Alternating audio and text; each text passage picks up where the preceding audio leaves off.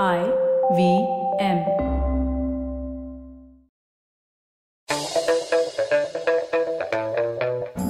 Here's your smart fact of the day. Recently, about 50% of the US workers said that they would rather resign than be forced back to office full time now that offices are asking people to come back to work. And in this episode of Smarter with Sid, what we are trying to figure out is what will the way ahead be? What would individual employees think like? And what would and should employers do towards this standoff? Let's go. A little bit of context for this particular episode of mine. Before I start off, let me say that I think whether people should go back to work or not is a very complicated and complex situation, which has been forced into acceleration by the pandemic. I mean, there were movements of working from home and, some days from office and the rest of it even before the pandemic, but the pandemic accelerated it, and both employers and employees got a taste of what it is like to be working from home. I think this was the initial context. And I guess behaviorally, if you're going to do something over a period of time like a year or 2 years, it is going to have an impact on your life and the way in which you work. Now, the negatives at that point in time, what we had talked of was there is a blur between work and life. Older people, which means the senior people, were having a problem on two fronts. Some older people were saying that work from home just makes me lose control over the team that I have. So there was a problem of control. The second was there are a lot of senior people who were saying, I'm enjoying this because I don't see myself spending my life in transit and just wasting half my life away in office, being non-productive, and rather work from home. So senior people were divided like that. People who were younger and who were more junior were divided again. There were people who were, especially in India, people who were from smaller towns who were avoiding the payment of extra rent and the whole cost of transportation, and so they enjoyed the work from home situation. But there were some younger people who actually liked the socializing aspect of working from office. So actually, the context is mixed right from the get-go. Both younger and older people, there seem to be two cohorts: people who want to work from home, people who don't want to work from home. It's leadership, it is middle management, it is junior management, and executives as well. The line seems to be about 50%, 56%, if I'm not mistaken. So what should the situation be like? What should we be doing? And the fact is that there is no single answer to it. If you look at some of the notable people who have resigned, there's a guy from Apple who recently resigned, sort of a senior guy. And because he's senior, obviously he is going to be talked about in the media. There are people like Elon Musk who are saying, and this is not Apple, pretend to work somewhere else and get basically back to office. And this was quite a strong stance that he took on Twitter just a couple of days ago.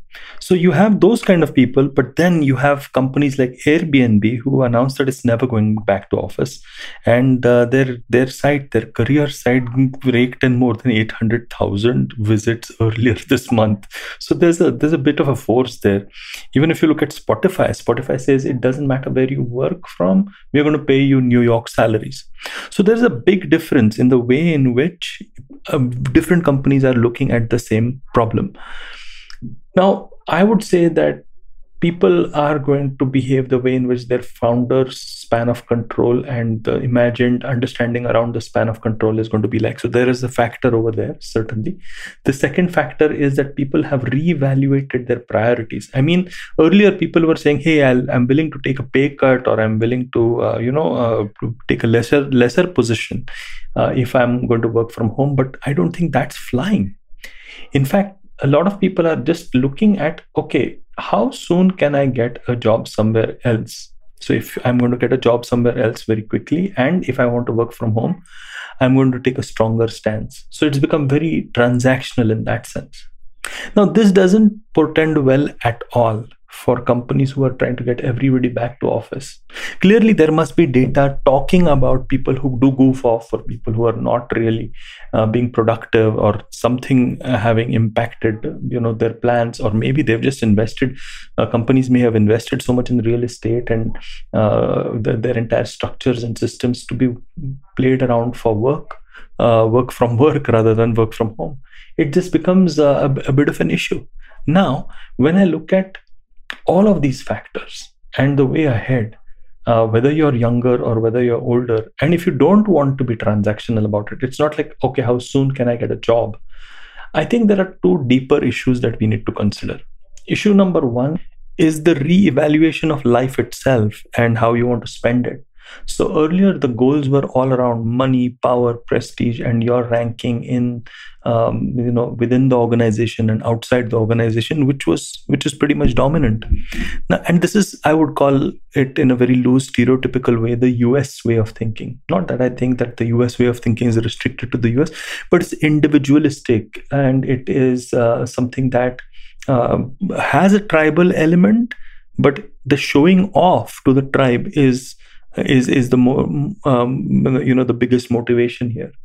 But essentially it was around these goals, and now suddenly those goals have changed because people taking a step back, maybe having lost a dear one in the family, or maybe having seen how close they can get to their kids, or maybe having seen how much free time they have to pursue their hobbies, actually understanding how much time they're wasting. All of those have become inputs for them to decide on their future goals and career. So we are going to see this recalibration from employees who have understood it. There are some people who have missed it, and the people who have missed it are the ones who actually function better in a group, who actually miss the camaraderie at work. And I think that they're taking the decision from that situation. So that's that issue, which is a double-sided issue. The issue number two is essentially around tribal behavior, and does tribal behavior translate itself into remote working? So what I mean by this is, when you go to a place of work, earlier the behavior was, okay, you go to a place of work, you feel a sense of belonging, you feel the sense of empathy, you understand that you're working together. There might be office politics, but essentially you kind of feel that you're part of a bigger thing than what you are when you're working individually. Now, can you feel the same way if you're working from home? And I'm sure that you can't. And therein lies the tension.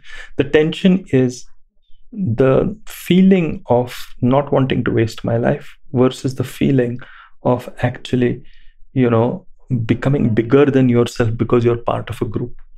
Now, each company has to probably take stock of how, not just what their current employees are saying, but also how their future employees and their brand is going to be perceived in the marketplace, and what their future employees would think about them. And when you look at future employees, you're looking at the ideal kind of people who will join company XYZ. The bigger brands, Apple and Tesla and everybody, they might be a little impervious to it because they've got the brand name, the prestige that's associated. But then you have bigger brands also competing with them, like Google, who say, okay, work from home, or Spotify, or Airbnb.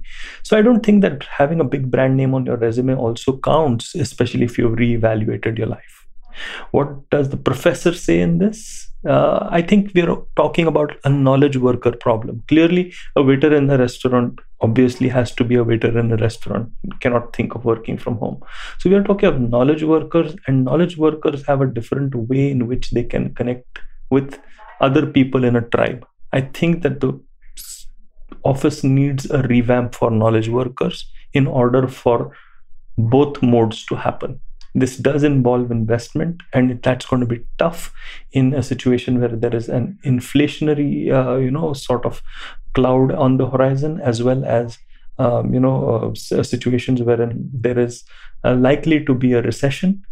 But I think that investment that is taken towards this sort of, new future is going to pay back in spades. I hope you like this episode of Smarter with Sid. It's a thorny issue, and I do deal with such thorny issues from time to time, but trying to figure out what you should be doing And I think what you should be doing is actually reevaluating and asking yourself what matters more to you, the wasting of your life or becoming a bigger person. And sometimes, that's the value system that you need to figure yourself out for. And there's no right or wrong answer. It's just connecting to where you are in your life.